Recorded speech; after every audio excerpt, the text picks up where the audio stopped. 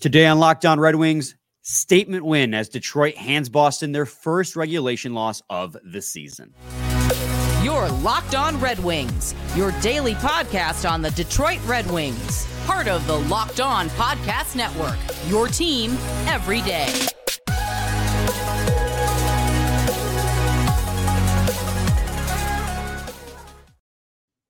To the Locked On Red Wings podcast. We are your hosts, Brian Fisher and Scotty Bentley. I'm a podcast producer for the Daily J, a WWJ News Radio podcast. Well, Scotty's host over at Locked On Tigers, as well as a freelance journalist for the Detroit News.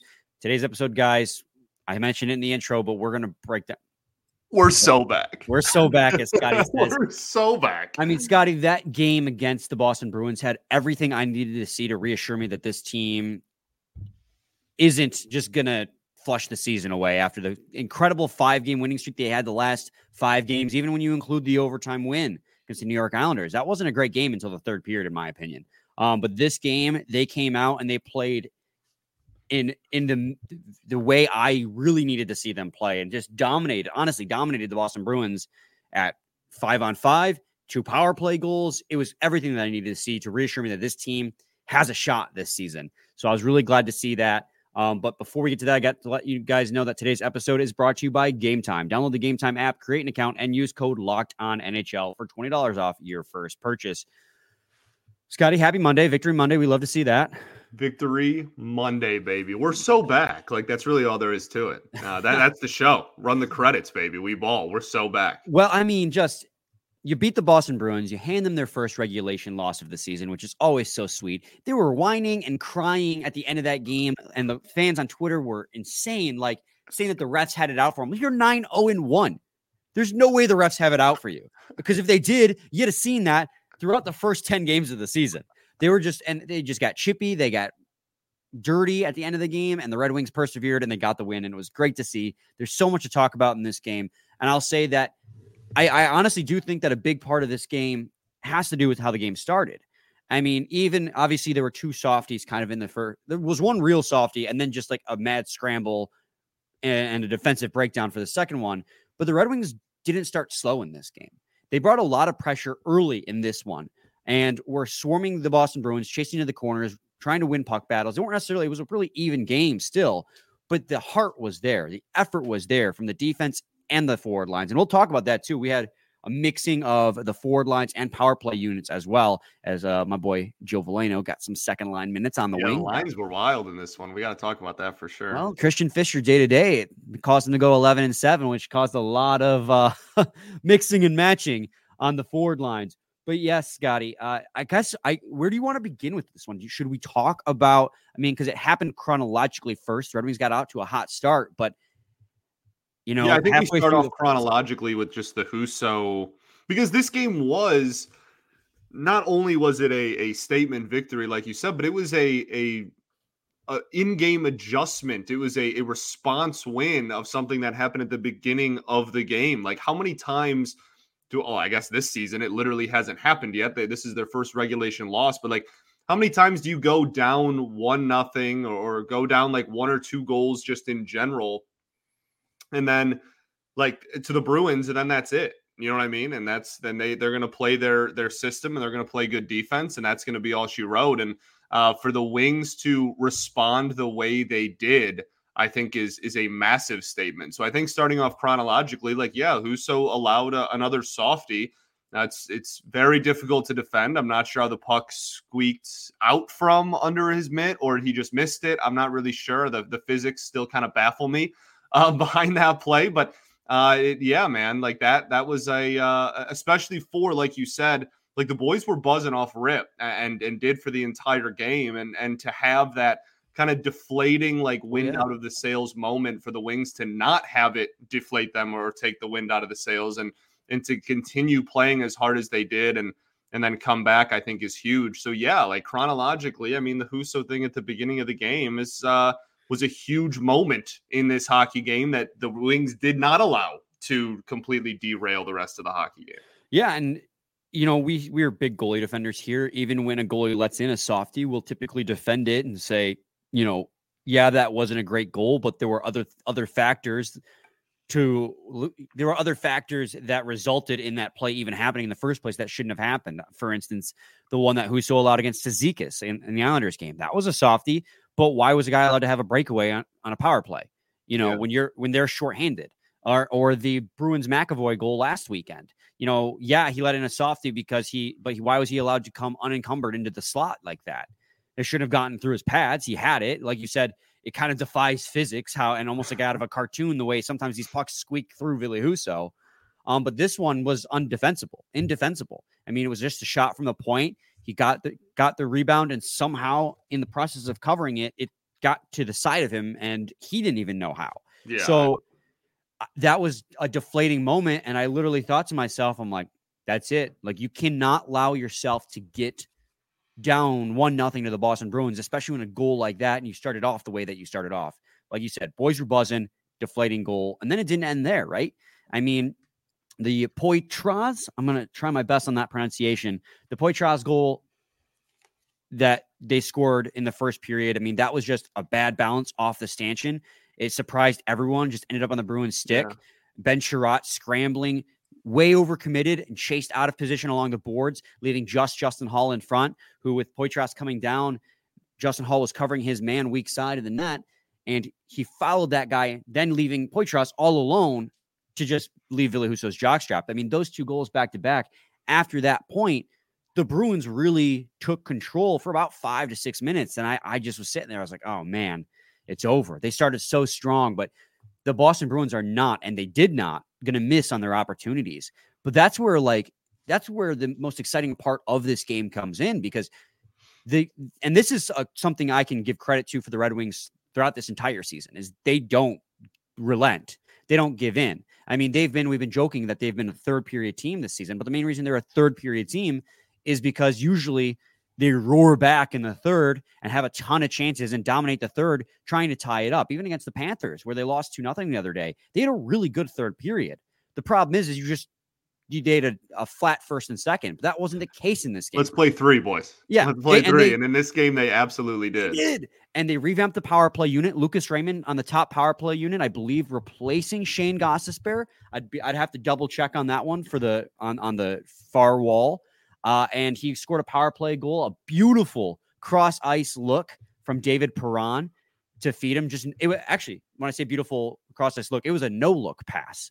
He did a great job of holding that puck along the half wall, and he drew two players to him. Everyone was watching Perron, not seeing Lucas Raymond break down the opposite wing, and they just found him. And Lucas Raymond needed that goal in a bad way. It was great to kickstart the power play and great to kickstart Lucas Raymond. And it was a first of 3 points for David Perron and much needed depth scoring in this game. So like right there, to get back to 2-1 in the first period, get yourself back into that game, get the momentum back rolling, get your power play back rolling, get your top line guys rolling, and get your depth scoring rolling all in the same goal, was just like the perfect just igniter for this team going forward.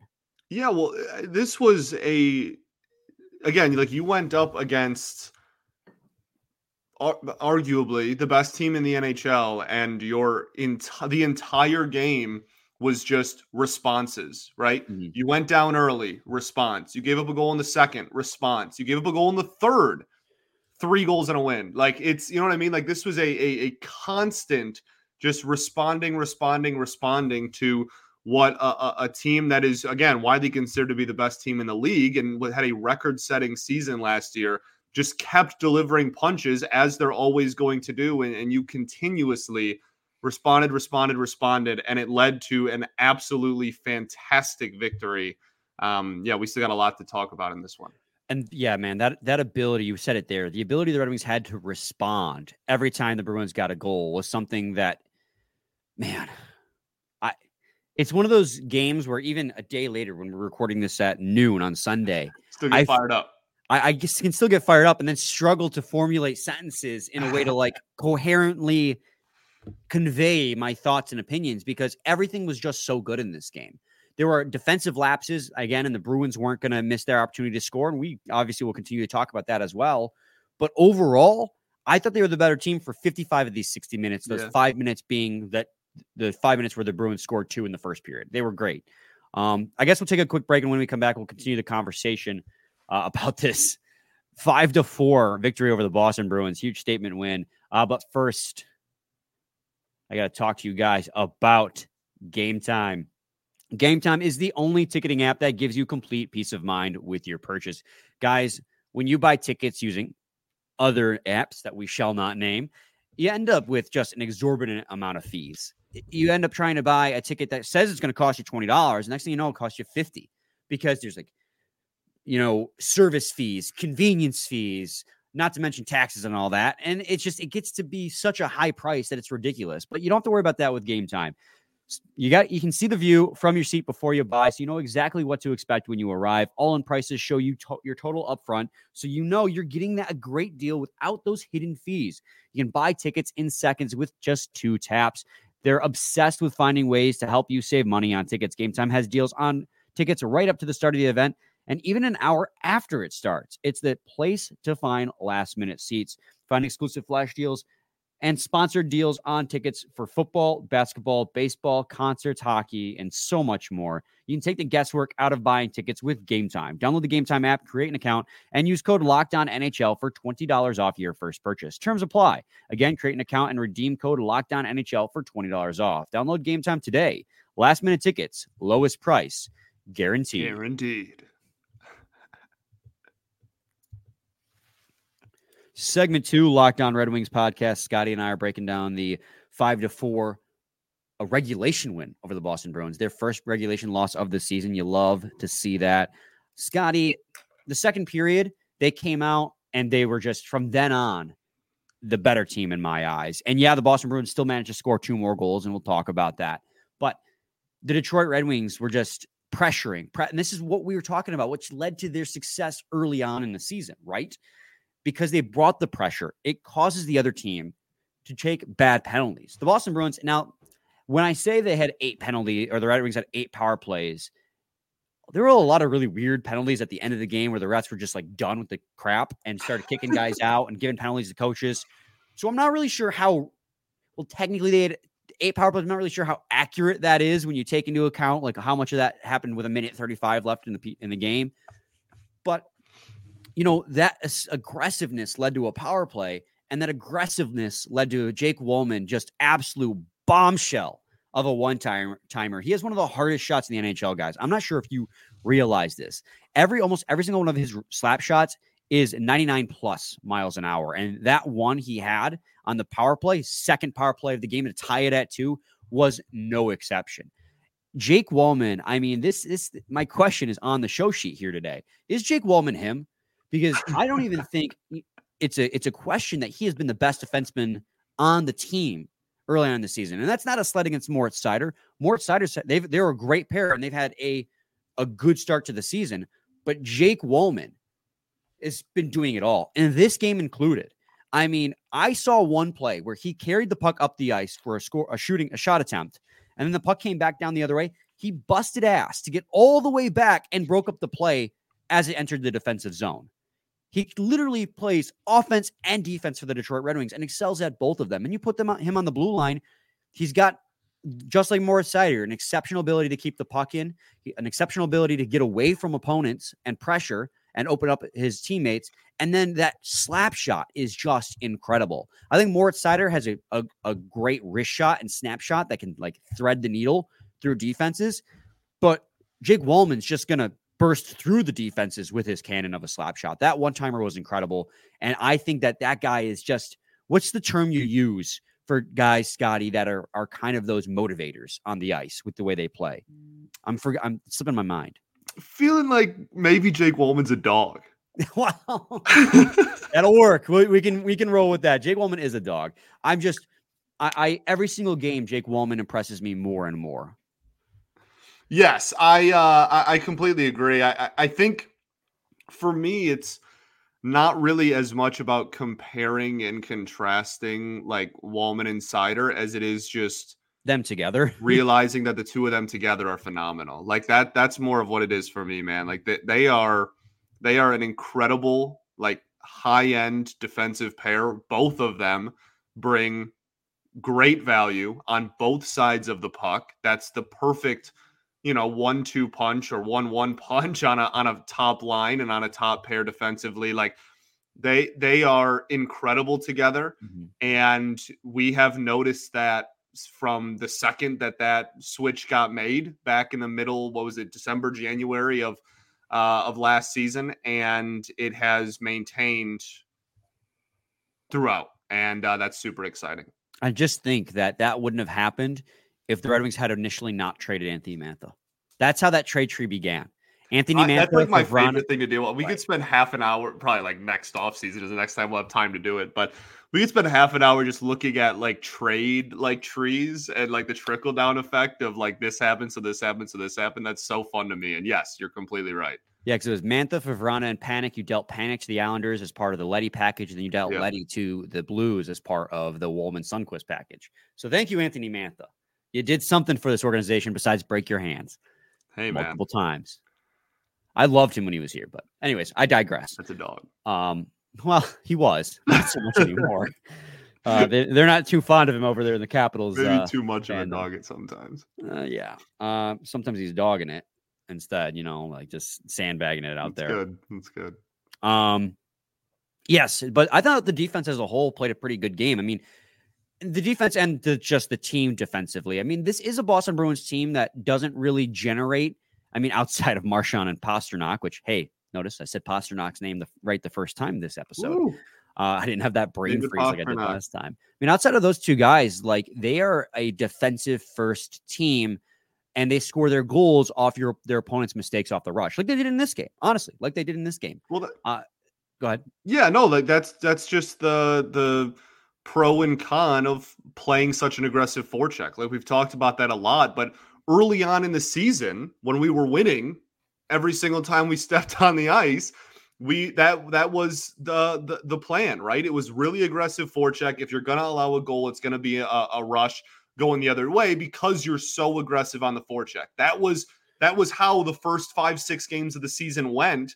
And then we kind of like went away from it, and teams kind of were game planning against it. And obviously, like there's a lot of other stuff that's going on, right? Like the lack of production from the outside the top line, like blah blah blah. We've covered that a lot on this show, but like this was really the first game that it felt like those early wins again, where it was like, okay, this is a lot of constant pressure, and the opportunities that the Bruins have are going to be rushes, which is obviously like high risk, high reward type of play, but it worked early on, and the fact that they went back to it and it worked again, I think is telling. See, I would argue that this is even better than those early wins because outside of those few rushes, which again, the Bruins are too good to not take advantage of. Yeah. Because Pasternak scored in this one again, although we'll talk about that because that was some BS. I thought that because the numbers don't lie, right? The Red Wings dominated this game at 5-on-5. They outshot the Boston Bruins 40-30. They attempted the Boston Bruins at even strength 59-38. In every single period, the Red Wings, with the save the third period in which the Bruins had one more shot attempt than the Red Wings. Yeah. The Red Wings outshot attempted the Bruins by a wide margin. The second period, the Red Wings had 22 shot attempts for versus 9 against at 5-on-5. That's how aggressive they were being. And that's how it's just fantastic to see this team bounce back against a really good team and say, hey, we're not done. This is not us. Of course, they did come back down the ice after the Red Wings tied it and scored. And Oli Mata chased way too far out of position, leaving a guy backdoor for an easy tap-in goal to give the Bruins a 3-2 lead again. You can't make mistakes against the good Boston Bruins. I thought the defense played really dang good. Outside of a couple of those lapses, Oli Mata made a beautiful diving poke check to break up a 2-on-1. Jeff Petrie had a couple really crucial blocked shots on power plays for the Bruins. Like those are the types of plays you need your defense to make if you're going to compete, is just time and place, making the right spot, making the right, save in this instance. And it goes on to the forwards too. I mean, the forward line shook up and they were different. And I guess we can talk about that next in the third segment. That's the next thing to bring up because depth scoring was a thing. Well, you got this game. You got both sides of it. You got depth scoring and you got your top lines moving. So We'll talk about that in segment 3 of Lockdown Red Wings. Make sure you stay tuned for that. Score early this NFL season with FanDuel, America's #1 sportsbook. Right now, new customers get $150 in bonus bets with any winning $5 moneyline bet. That's $150 if your team wins. If you've been thinking about joining FanDuel, there's no better time to get in on the action. The app is so easy to use. There's a wide range of betting options, including spreads, player props, over-unders, and more. So visit FanDuel.com/lockedon and kick off the NFL season. FanDuel, official partner of the NFL.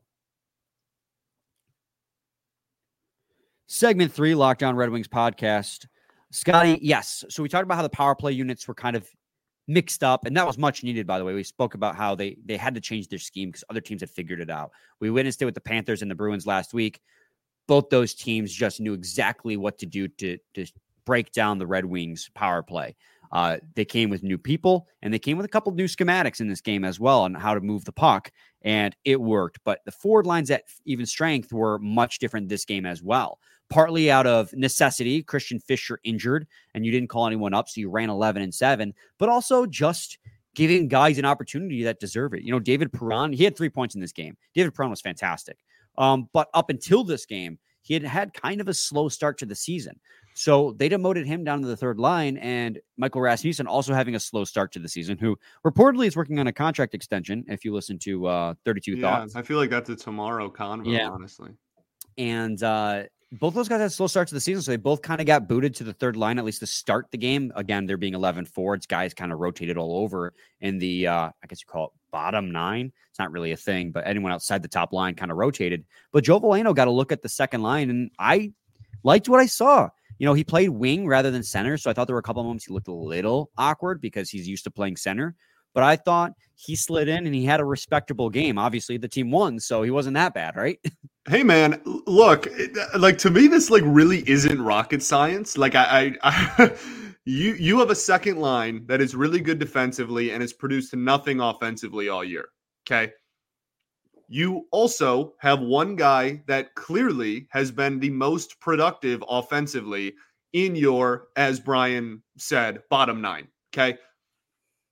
What's a great way to maybe get some production out of the second line that has gotten no production? Maybe put the one guy the only guy outside of the top line that has been consistently productive on that line. And again, like obviously Veleno himself didn't like set the world on fire necessarily, but like that line was a lot more productive than we've seen it in the past. And like Kopp obviously had the rebound goal, and Comfer I think had an apple or two. Like this is they looked productive, and you kept the two defensive forwards that you want out there to make it like your quote unquote shutdown line together. I think there will be a little bit of a grace period, an adjustment period for Veleno, where he's going to have to make adjustments if this is going to be a long-term thing and get used to not really as much offensively. I'm kind of fine with him playing like I don't know, like makeshift second center on the ice at the same time offensively. I kind of actually like that. Just give him the freedom to make stuff happen offensively. But defensively, I think is where a lot of the adjustments for him being a winger are going to have to be, especially with two such great defensive forwards that he would be playing with there. But yeah, man, like I don't hate it at all. Like I said, I don't think it's like some big brain thing. I think it's just let's put the productive depth with the unproductive depth and see what happens. And it led to some pretty good production. And then yeah, as far as that, I really liked that third line. That's not really one that we Michael Rasmussen back to center. Yeah, it's not really one that we game planned. But Sprong and Perron on the same line, I think is brilliant. That's Perron gives you a little bit of the gritty, like edge type of player. Sprong gives you the grip it and rip it type of player, and Rasmussen up in the middle can kind of be a jack of all trades, master of none there in the middle, and gives you the intangibles of size.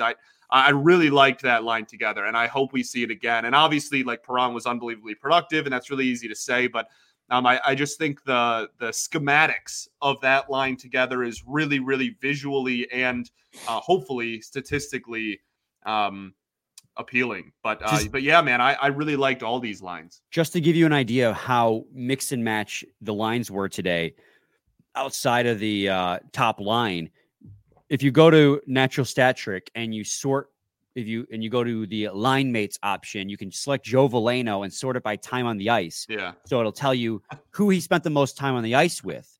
Outside of outside of 4 defensemen, which makes sense because less defensemen, so they're going to be on the ice more often. The top forwards that he spent the most time at 5-on-5 on the ice with was Austin Czarnik at 446. Yeah. Andrew Kopp at 443. Michael Rasmussen at 439. And then JT Compher at 437. He spent like almost the same amount of time with players on all 4 lines. Well, outside of the top line. Yeah. I mean, that's just and that's a product of the 11-7 decision, right? Like, but I also think it's a product of Joe Veleno playing really well, and they're giving him more opportunities to go out there and produce. Again, if he's the most productive non-top line player you have so far this season, let's play him with other people. That their lines can maybe be more productive. And he also got to look at top line center when Dylan Larkin took a nasty spill on the boards. I think in the second or third, he had to go down the tunnel briefly. This was before his goal too, so he's fine because he scored a goal. But he was centering the DeBrincat-Raymond line. I thought it was a good shift. Yeah. I was like, he was just getting to the corners. He was getting behind the net. He was digging the puck out. And he's like, I'm just going to feed the guys who are the goal scorers. And that line had a couple good. That's all you got to do, brothers. So, I mean, I'm not trying to campaign for Joe Veleno top line center. I'm a little delusional, but I'm not that delusional to think that. But I just love the way he's been playing. He's really trying to earn an extension after a lackluster year last year. Also, agreed. This has been a very, very nice change of pace and a really big statement he's made. Whatever we are, 12 games into the season, 13. I also think we'd be remiss not to mention how good the second line. The winger on the second line kind of rotated this game, but Compher and Kopp had a great game. Compher in particular was driving the Bruins nuts all game long. That's like 3 games in a row too, man, where Compher has been someone that we've come on air after the game and been like, wow, JT Compher looked really good. That's 3 or 4 games straight. I mean, he is without a doubt, I think, earned that second center position. With how he's been playing. That's why with all the blending that's happening in lines 2 through 4, that has not changed for a reason. Yeah, Andrew Kopp, JT Compher, David Perron, and Andrew Kopp, respectively, were the top 3 players on hockey stat cards in this game. For those advanced analytically inclined people, JT Compher was your best player, not providing any negative impact whatsoever with a game score a little over 3. David Perron, technically second, had more positive game score, but his defense was registered as a negative, which does not surprise me with David Perron. But those 3 guys were huge. David Perron obviously had 3 points in this game. He had the game-winning goal on an accidental. It was fantastic.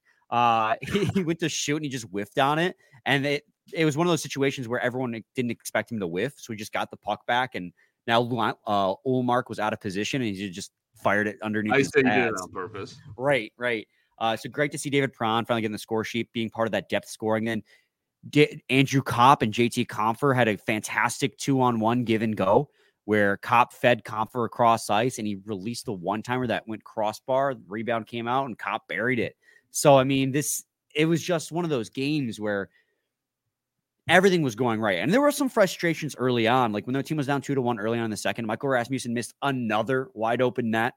I think somebody hit a post too, a couple of opportunities. Dylan Larkin whiffed on one in the slot. Yeah. So I really thought the team was snake bitten and it wasn't going to go their way, but things finally, the floodgates broke open and they were fantastic. But JT Compher, just offensively, defensively, the guy's doing it all for the Red Wings. And we need him to get going to alleviate the pressure on the top line. And it worked in this game because that helped the top line produce. And like I said, this is 3 or 4 games in a row where we've kind of highlighted how good he's looked. And it's offensively, defensively, and it's in the faceoff circle, which I cannot express enough is like a legitimate reason as to why the Wings were interested in him. And not so much in this game though, but no, in the last 3 games, very much so. So yeah, this game, face-off circle in general was a little bit of a wash. But. Yeah, the Bruins were the better face-off team in this one. Correct. But yeah, in general, JT Compher is typically very good in the face-off circle, and he's been starting games. They've been putting his line out to start games for the opening face-off. Also, I forgot to mention this while we were talking about Jake Wallman, but so the shot attempts for shot attempts against while Jake Wallman was on the ice at 5-on-5. 22 shot attempts for the Red Wings when Jake Wallman was on the ice, only 8 against. Yeah, that's on the ice. That's just good. How good of a two-way player. And also shout out Justin Hull. Obviously, less time on the ice, so less opportunity, but 14 shot attempts, 4-5 against while he was on the ice at 5-on-5. Again, I just thought the defense as a whole played a really good game. I mean, a couple of lapses, which led to goals, of course, not entirely. I mean, I can nitpick and pick apart the plays and be like, shouldn't have chased here, Ben Sherratt shouldn't have chased here, but overall, guys made huge plays to stop a very good Bruins team. And I thought the team effort as a whole by these guys today was fantastic. I mean, it's reflected, man. Like we've been talking about how like concerned we were for the 5-on-5 play this entire season. Even when we were winning games, we were like the Debbie Downers. We were like, oh, but like they're kind of getting outplayed still. And they just have an unsustainably high power play. And that's kind of carrying them to victory. This was, you outplayed the Bruins at 5-on-5 and on special teams for almost 60 minutes. And that's unbelievably impressive. And you were able to cover up for a lackluster goaltending performance. Right. Because you maintained pressure. I mean, how nice is that, too? I mean, how many of these games where the Red Wings won were attributed to the fact that a goalie stood on their head and had to make a ton of saves because of defensive lapses? Right. This was a game where your goalie was allowed to have a not so stellar game, especially against a really good Bruins team, but the rest of the guys around him picked him up. And dude, if they could play, obviously it's impossible to play like this every single game, but I wish they could, because that was a great game. They wouldn't lose much. Dude, Dylan Larkin and Lucas Raymond had 5 shots on net. To bring it at 5, that top line, by the way, we didn't even talk about it, but the top line looked really good as well. Oh, yeah. Yeah, it's gotten to a point now where you just assume until they give us a reason to like be worried, we're just going to kind of go into every game and assume that this top line is just going to be really effective. Like they went cold on the stat sheet for the last few games, but they were still, even when the team was, it's still constant pressure though. Like that's just hockey. That's going to happen. They get the puck in the zone. Maybe if they're not even cycling it, they're keeping the puck moving and not giving it up, and then creating a chance they would at the time just whiff on. But this time, they didn't do that. Obviously, Raymond's came on the power play, but Dylan Larkin's was just a beautiful cross-ice feed from Lucas Raymond, who then Dylan Larkin out-muscled the guy and scored short side. And that goal was huge because, one, it tied the game up early in the third period, I believe. But this team, man, that is such a reassuring win. I mean, that's what it comes down to. It's such a statement win because big time. The last 5 games was kind of the spiral of all the problems we had seen during the 5-game win streak came to a head without the incredible shooting percentage and the incredible power play covering up. It was without adjustment. I think was the biggest thing for me was it's like, okay, like we kind of saw this coming and then kind of forewarned ourselves and and like listeners about like, okay, well, like this water's going to find its level eventually. But this was a game where massive adjustments were made and it worked, right? Yes. Like they changed their game plan. They changed their lines. They changed their special teams. They went 11-7. Like there was a ton of adjustments that were made and it worked. And that's the most reassuring part of this whole thing. Yes, 100%. It makes me feel good. Beautiful. They got the Rangers tomorrow, and I believe we are doing a crossover with Locked On New York Rangers. We're planning on that, so stay tuned for that. We love John. He's great, so it should be a good one. Scotty, any final thoughts? We ball, baby. We get it to everything? We cover everything we want to talk about? I think we did. Cool. We're back with a new episode tomorrow. Same time, same place. It's your team every day. Every day.